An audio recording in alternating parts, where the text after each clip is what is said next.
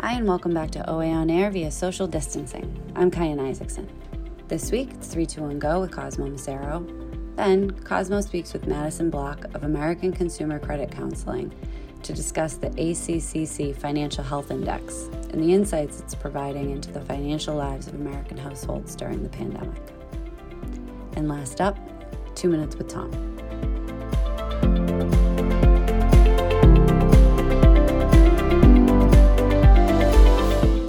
Hello and welcome to another edition of 321 Go on OA On Air, our deeper look into the world of public affairs, culture, business, and the economy.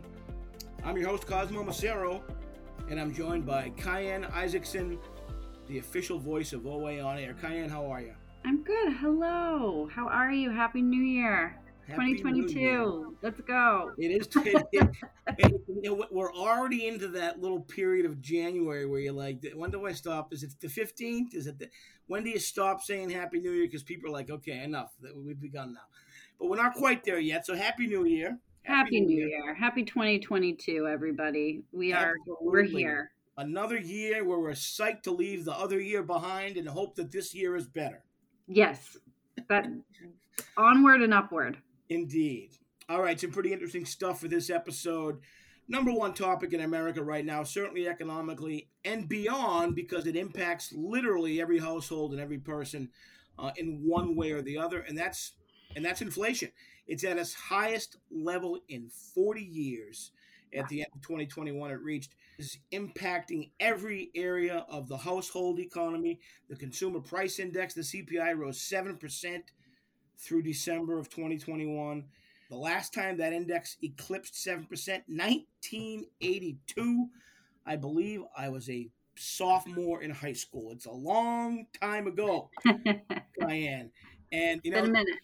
It's been you had to say it. It's been a minute. The President Biden's been addressing this as we speak on this day. We're recording January 13th, and there's not a lot of good news if you are concerned about being able to stay on top of things, make ends meet, being able to afford all of the items in your pantry and your refrigerator. The cost of housing was already through the roof in terms of homes, but it is now impacting the rental market, which is going to hurt all kinds of working people. And really just every necessity costs more. Every non-necessity costs more. And there's kind of no way around that. It's impacting everyone, including people like yourself and I and everyone else who has a home and a family and bills to pay. Yeah, I mean, inflation is such an icky word. It just kind of makes you cringe when you think about it now because it's jumped so high, and we're seeing what that looks like in so many different ways. Out here in California, I can't even begin to talk to you about gas prices. They're so astronomical. It's depressing. Some places approaching like $5 a gallon for gas, and that's just like ridiculous. But it's the cost of meat. It's the cost of food. Rent prices. We've all been talking for a long time about outrageous real estate prices for home buyers, but that has now trickled to the rental market, which is certainly concerning. And while it's affecting middle class, upper middle, everyone feels inflation, right? When prices rise, we all feel it. But I think going back to who it really hurts the most, we're talking about people who were struggling to make ends meet before. Here in Massachusetts, we work with a group that's been pushing to raise cash assistance grants for children and families living in deep poverty. For families who were struggling before, these inflation prices they're not doable. It's make or break time. And that's wildly concerning. The rest of us are probably annoyed that the cost of chicken and pork and beef have gone up, but it's not going to, ruin our day-to-day lives. And there are people where that is the case now more so than ever. And, I don't know what the plan is to get out of it. I'm not an economist. I don't like numbers, but it's concerning. The trickle-down effect is really wild. And being out here on the West Coast, you can look out at like ports as you drive up the coast, and you can just see shipping barges just sitting, waiting, waiting to get into, waiting to bring in goods. They're leaving empty. It's all one big mess. And if we don't sort of get a grasp on it soon, that domino, that ripple effect is just going to worsen and sort of expand further and more. So I don't know. It's such an ugly word now. What I find interesting about it, and I think this is the case for a lot of people. I'm older than you, but for most of my adult life, the concept of inflation was just that. It was conceptual. It was something that and I was a business journal, so you kept an eye on it, and you kept an eye on what the Fed was doing in terms of money policy. We're going to cut interest rates to motivate the economy, but we got to then be careful so we don't cause inflation. It was very conceptual, and really the only reference I had, or the biggest reference I had for what it's like when superinflation impacts your was when I was a teenager, or really younger, in the late 70s, the mid and the late 70s, when interest rates for a mortgage were like double digits, and the line to get gas was an hour long and things like that. And we haven't really, or at least experienced anything like that for an extended period of time comes to mind, and that it's a real concern until now. And here it is, increasing the cost of things for people across the economic spectrum, but certainly making it most difficult for people who are kind of living on the margins. And it's the back end of this, or maybe it's not, or maybe it's the middle.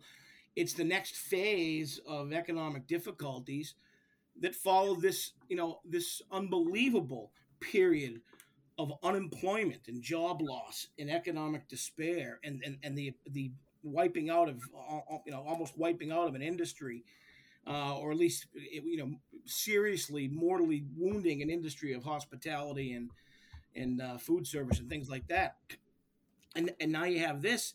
So it is incredibly challenging. I think of strategies. What are the strategies what are the household strategies to cope with it? When it comes to groceries, are there things you're just not going to buy? Probably. Are you going to adjust your portions on certain things like meat? Right. My son's home from college for a month. We like to have a nice steak dinner maybe once a week. Well, that's really expensive now. I mean, really, it's always been really expensive to go out to a steakhouse. And the way around that was, teach yourself to cook a nice cut of meat and make a dinner at home. Well, that's really expensive. So things like that, maybe it's a luxury, maybe it's not. You're making, you've got to make, I don't know if it's sacrifices or just adjustments. My 13-year-old, whatever, he loves ramen noodles. I'm like, you know what? Get used to it, buddy. Have at it. He's like, make sure to get ramen. I'm like, yeah, we'll get some extra because, things are looking difficult. Hey, you throw some frozen vegetables in there, you've got a almost well-balanced meal. Yeah, exactly.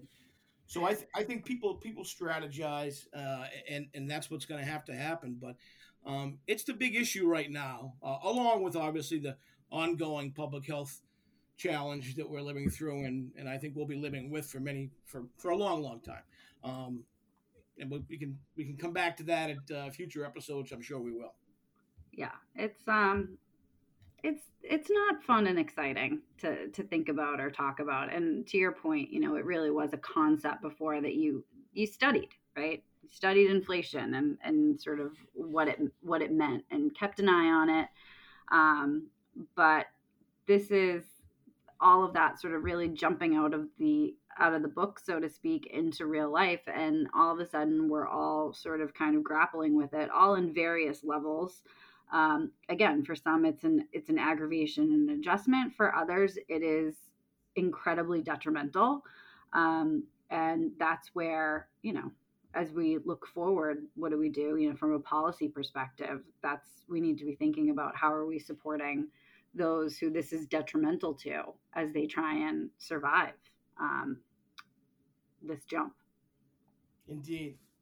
All right, we'll keep an eye on it. Hang in there out on the West Coast, and with your household, and we'll see what happens, because I think we're going to be dealing with this for quite some time. I want to shift gears a little bit to something it's certainly pop culture. I wouldn't call it fun.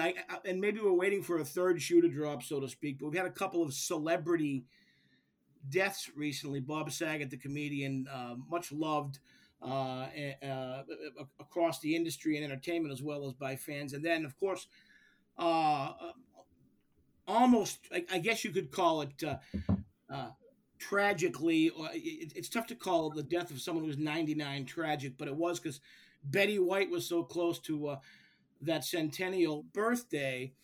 And a lot, a lot of I've experienced sort of a lot of coverage and conversation around these things. But just one thing that jumped out early was that how people, even with regards to a celebrity, you feel like you can say anything about a celebrity or on social media or whatever. But I found, without naming any specific names, I find myself fascinated that you had some people on social media that, for whatever reason, their knee jerk reaction was, "Oh, Betty White's passed away.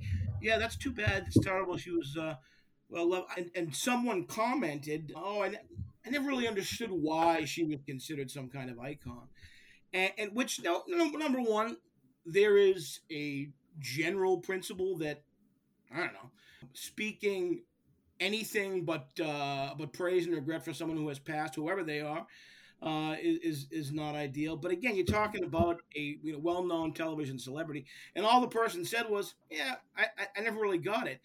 And I got to tell you, that Facebook feed loaded up really fast with, "Oh my goodness," and, "Oh, I'd unfriend someone who didn't like Betty White," and, "What are you talking about?" Now, to the point where that person actually just kind of had to say, "Hey, you know what? I wait." I surrender. I'm deleting that post, and it wasn't to the level of outrage that the person was embarrassed or being sort of threatened with public shaming, but there was enough just negative reaction that the person just got rid of the post, and it made me wonder if that's some kind of a sign or signal of another movement of the bar on what you can easily say. I mean, you can still say whatever you want, but what you can easily say without any kind of consequence or blowback, because it was pretty innocuous. It was a pretty innocuous kind of, I don't know. I was never really into that particular celebrity, and there was all kinds of sort of backlash. I mean, I think, to literally answer your question, it's not very much anymore. We now have more platforms than I could even list of ways to share our thoughts and opinions with others. And with that comes the response and feedback from others, whether it's positive or negative. Um, you know, there's so many people, we lost America's grandmother, and then Bob Saget died, and it was, we lost America's father, like, who's next, and all of these things. um Part of me does wonder, there's something to be said for a more serious person like, could be thinking in their mind, look, like, inflation has jumped to 7%. We have a worldwide pandemic that is still raging, and infecting people daily, and people are still dying. Why do we care so much about a celebrity dying at 99 who lived a really wonderful life? There's there's something to be said there. On the flip side of it, it's sort of, there is a worldwide pandemic raging, inflation prices are rising, store shelves are empty once again, people are leaving jobs, and all of these things. We got to focus on something else, so let's focus on celebrity. I can see both sides of that. I think the way and it goes back to well before COVID and inflation and pandemics and all of those things, of there is a wild obsession with pop culture and celebrities right now that social media has only amplified, and taken to some real extremes in a lot of ways. And it's, probably borders on unhealthy. Um, is Betty White a national treasure? Of course she is. And why not? But does someone have the right to say, like, I don't get it? Yeah, yes. But if you and maybe most of the reaction was just people like, how could you not think Betty White? How could you not love Betty White?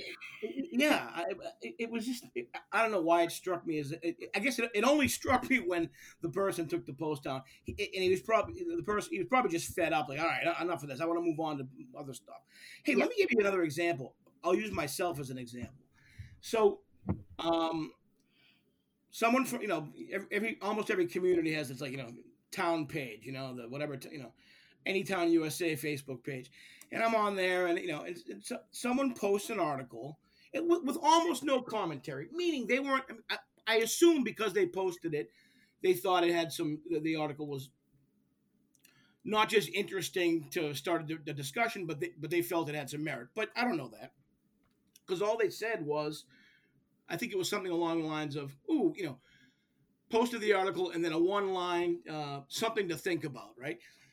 And it was, and I read the article, and it was it was from a couple years ago too. It was like, they came across it somewhere, but it was from like 2018, and it was an article by some parent blogger somewhere from a couple years ago, that said, can we just stop posting about our children's college acceptances? And I'm like, okay. Now, people do that. Some people just, my son got into a college and said, I'm going to this college, and I was proud, and so I posted, good to see he's going to this college, and like the logo. That's it. Some people, like, they give you like a play-by-play, like every nuance, every daily development of their child's college entrance process. They report on Facebook. Okay, I get it. That's not really my thing, and I might be like, yeah, I don't really care. I don't know if I'm gonna backlash against it, but this article suggested that people need to not do that at all, because it makes other teens anxious, because it makes other teens feel nervous and feel pressured that they're not doing enough, or that they didn't get into a college. You know the drill. Basically, Mm-hmm.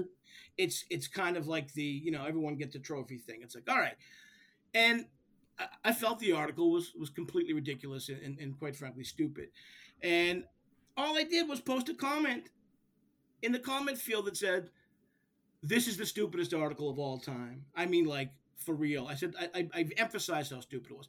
That's all I said. I wasn't attacking the poster. I wasn't suggesting that they were stupid. I just said, this article is stupid.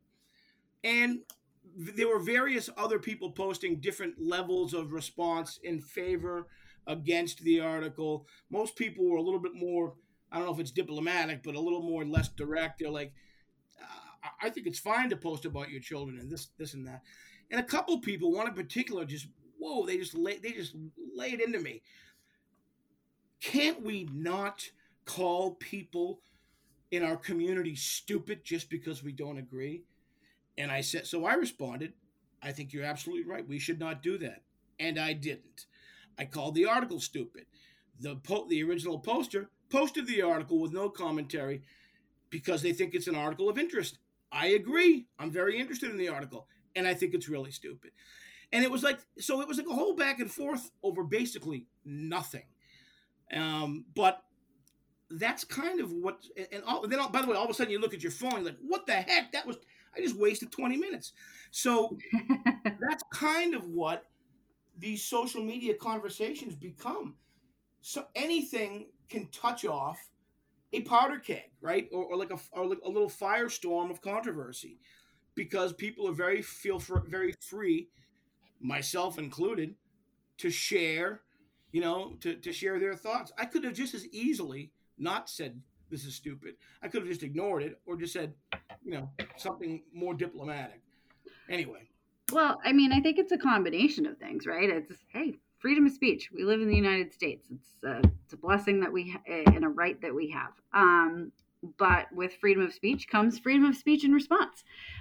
And then there's also the people who literally thrive off of throwing bombs or getting in and just poking people to make trouble. And as long as, and no, I'm not even talking about like trolls necessarily, just people that literally enjoy going in and just seeing who they can really rouse up and get feisty. And then they just sit back and watch and it's entertaining. As long as those people exist, we will also have all of these issues. But hey, social media is a lot of things good and a lot of things bad. We've talked about this before.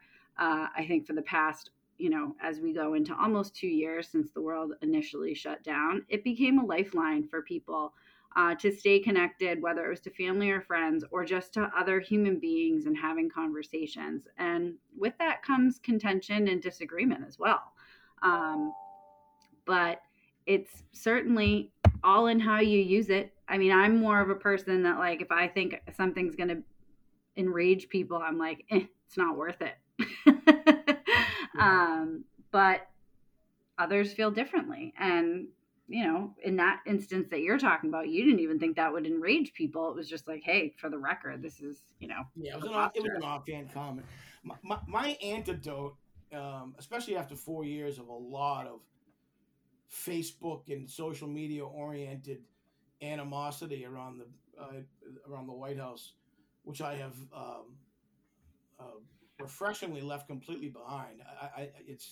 But um, my antidote is to start, is to get involved in or start stupid arguments over stupid things, which are harmless. Like I have we've got an ongoing running battle with a good friend of mine who's one of the nation's best-selling nonfiction authors right now, and another guy who's a radio personality about the band Kiss. He loves Kiss. I think Kiss is terrible. That's what we argue about. It literally is the definition of stupid, but it's an outlet. It's a release. It's a way to have fun and exchange commentary over something that is completely harmless, and that might be the best use of social media sometimes, is just to kind of engage. Same with sports and things like that. Just engage in some fun back and forth, and not take everything so seriously. Sometimes you just got to step away from all of the intense other things that are circulating. Indeed. All right, Cayenne. Great conversation. Good talking to you as always. Once again, 2022. Here we go. Here we go. All right, that's going to do it for this week's edition, or this episode of 321 Go. We're recorded remotely from different locations around the Commonwealth and the USA. Our producer's Valentina Mendez. Thanks for listening. Goodbye till next time. I'm Cosmo Macero.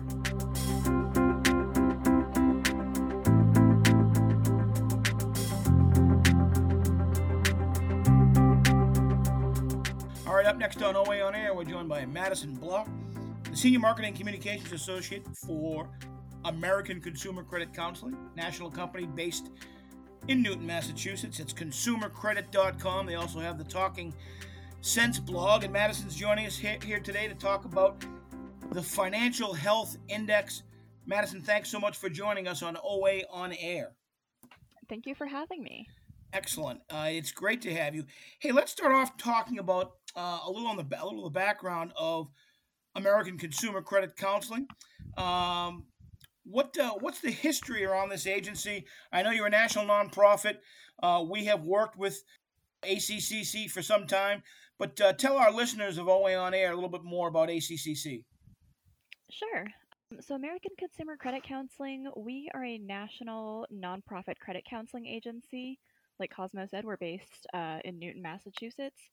We help consumers who are dealing with a variety of different financial problems, mostly debt. So what we do, we have a debt management program that is helpful for consumers who, they're just overwhelmed by credit card debt, and they just don't know how to move forward financially. So what they will do is they'll call us and they'll get to go through a free credit counseling session with one of our counselors, and they'll basically just kind of take the clients through how to create a budget, what their options are to pay off debt, and if they are interested in joining in enrolling in the debt management program, we see if that's the best option for them, and if so, then we enroll them.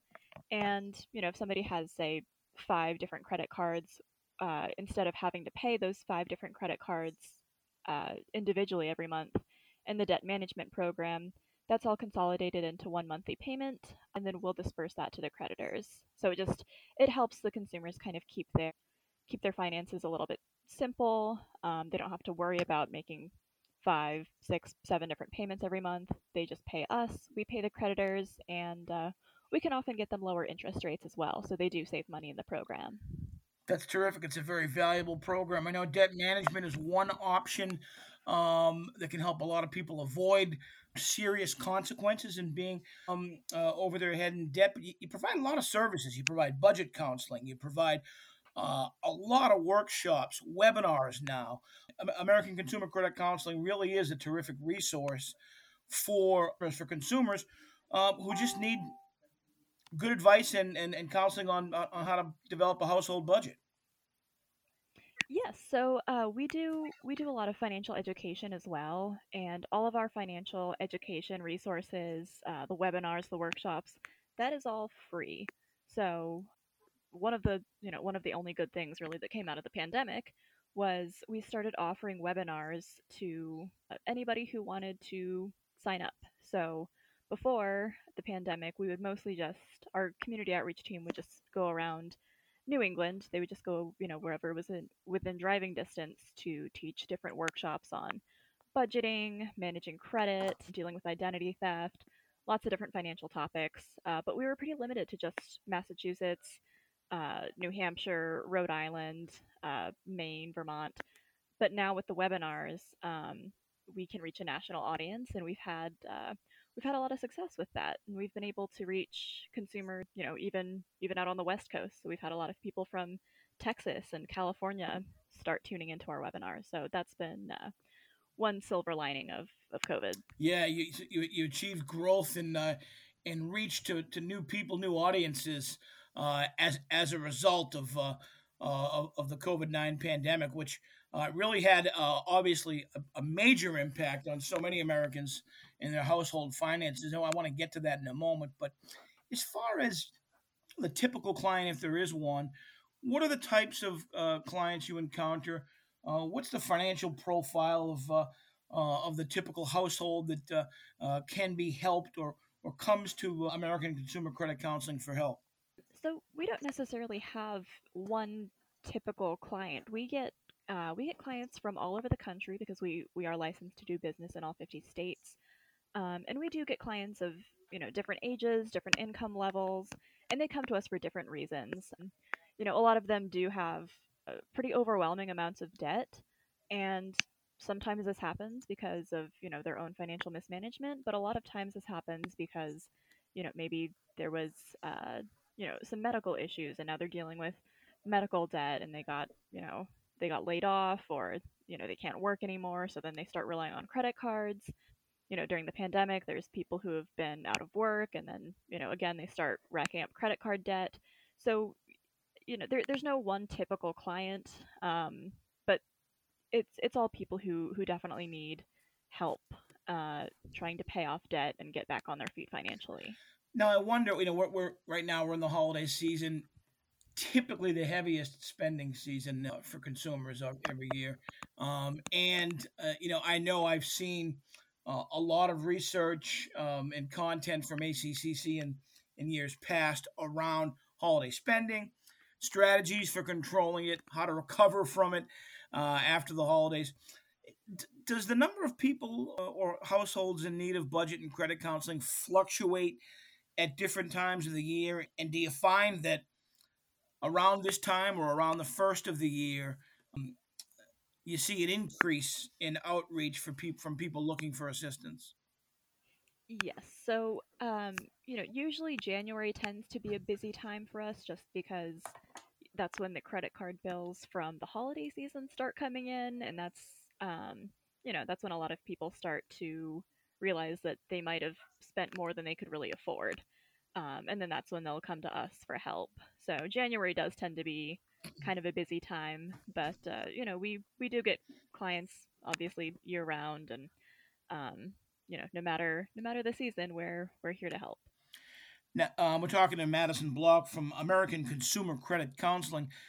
Um, Madison, you mentioned the pandemic, and we're going to talk more about that in a moment. But um, just anecdotally, did the financial impact of the COVID-19 global health crisis, which was certainly, by a lot of measures, massive and historic, and maybe sort of um, a unique kind of 100-year financial storm, did that cause a lot more people to seek help directly from American Consumer Credit Counseling?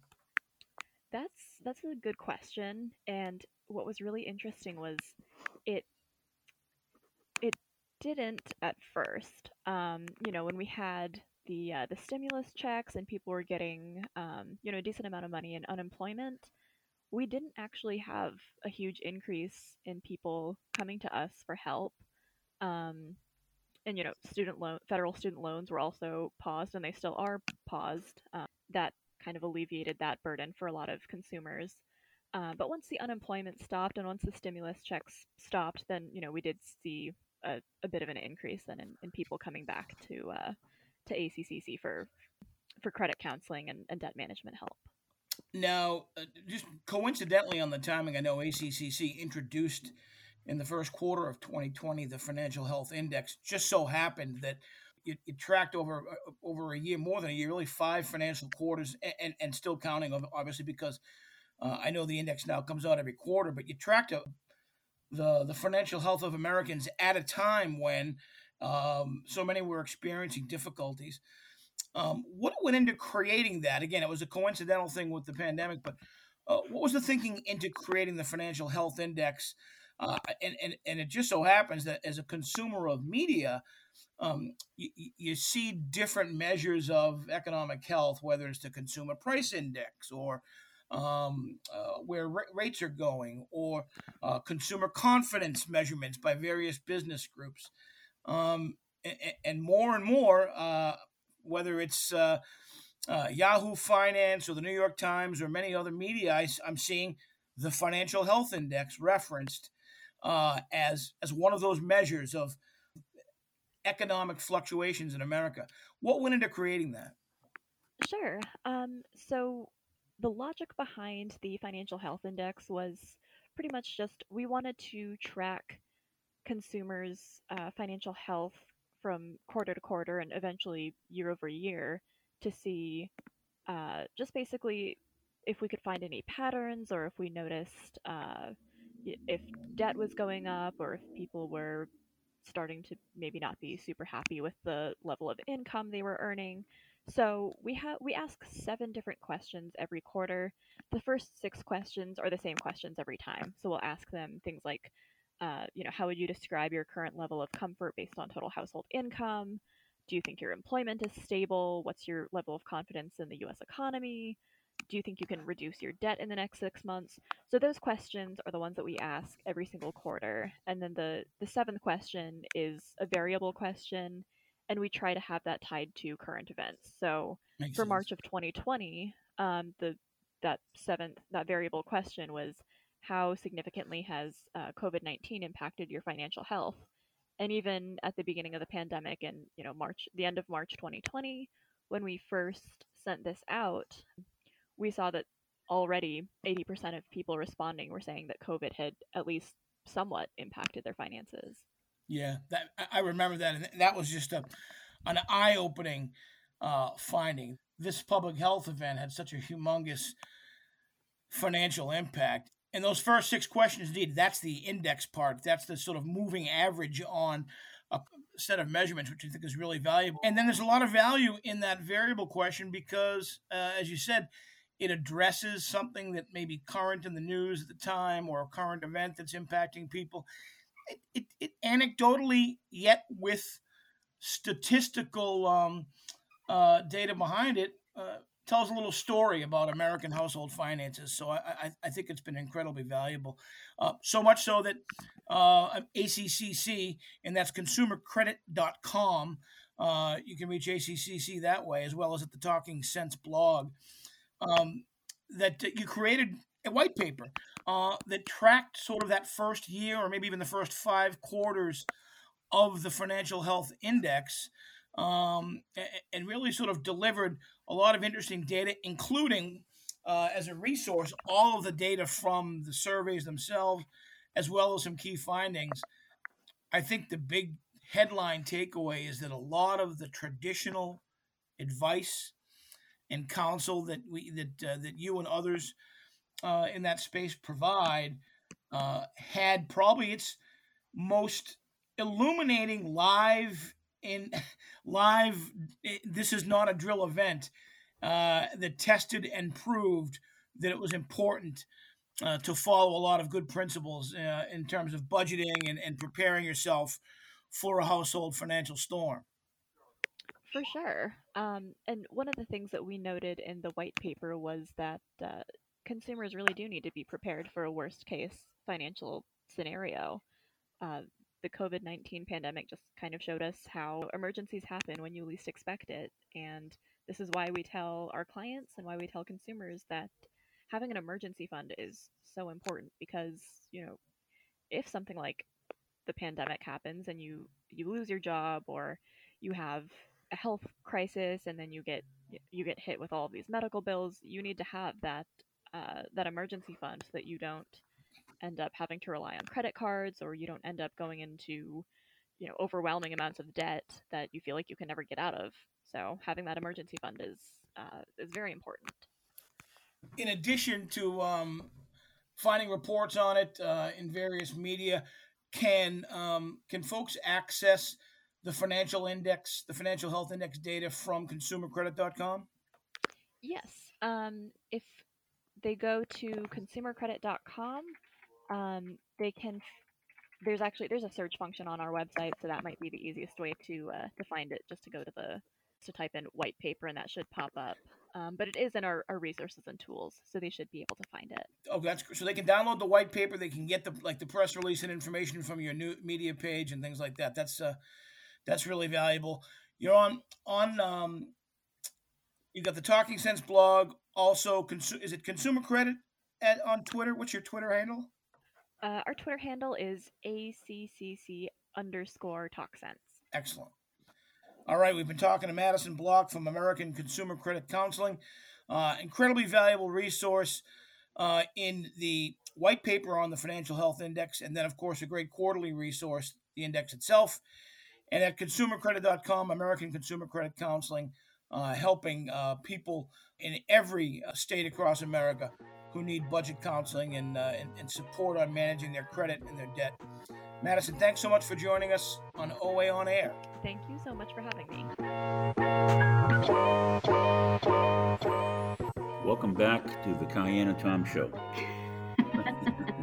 Is that what we're renaming it? Because I'm not going to lie, I don't hate it. 2 minutes with Cayenne and Tom. 2 minutes with Tom. Yeah, which invariably turns out to about 18 minutes with Cayenne and 1 minute with Tom. That is not true. I'm going to let you speak endlessly. Happy New Year. Happy New Year to you. It's 2022. Can you believe it? 2022. Yeah, I mean, with all the challenges 2022 has, we can talk politics if you want. We can talk the economy. This administration in Washington, the Biden administration, has got some real issues and challenges. And in dealing with COVID, in dealing with an inflated economy, Mm-hmm. in dealing with issues that just apparently can't get solved in a two-track Congress of the United States. It's kind of a fascinating year. And we have elections to boost, which will be an indicator as to what, the political climate is going to be like for the 2024 presidential election. It's going to be a fascinating year to watch. A lot happening. A lot, I don't want to say on the line. That almost sounds very dramatic, but a lot on the line. Inflation up 7%, I think, as of last month.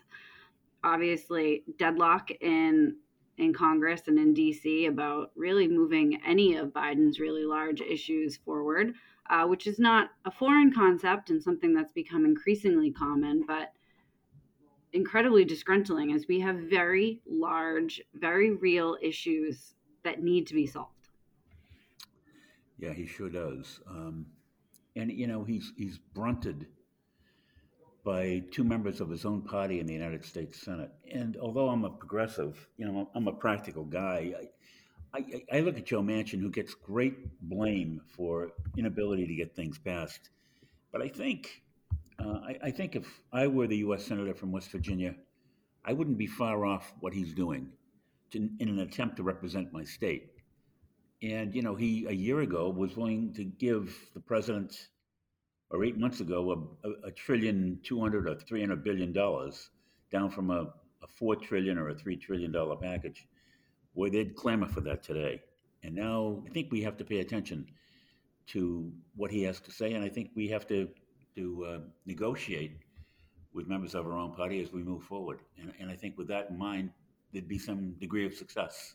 Yeah. Anyway, I'm not defending it. I'm just saying that's the way it is.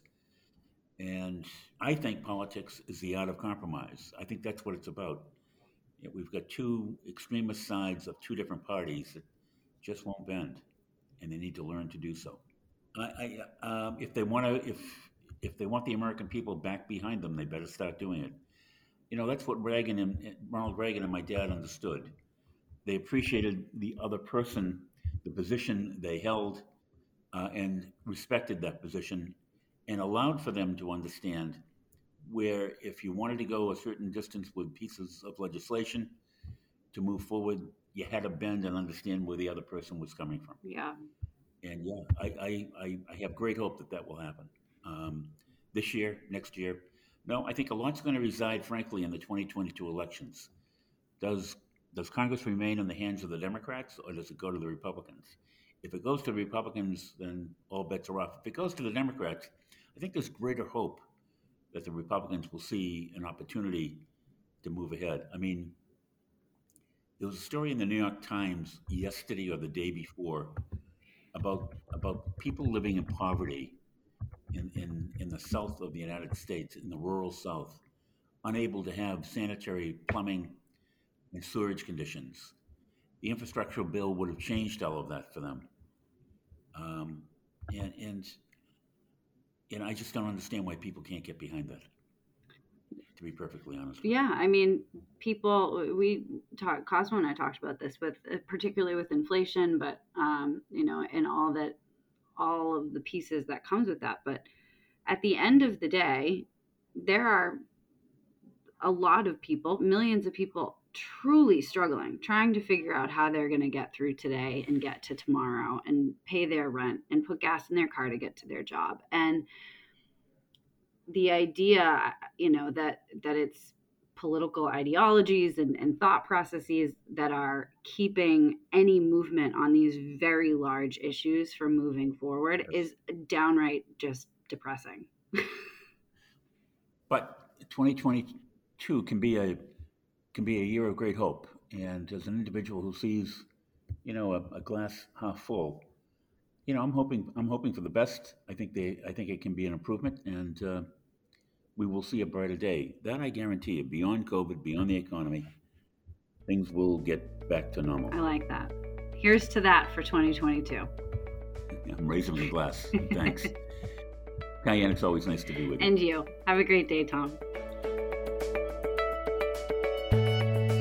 That's it for this week's episode of OA On Air via social distancing. Thanks for tuning in.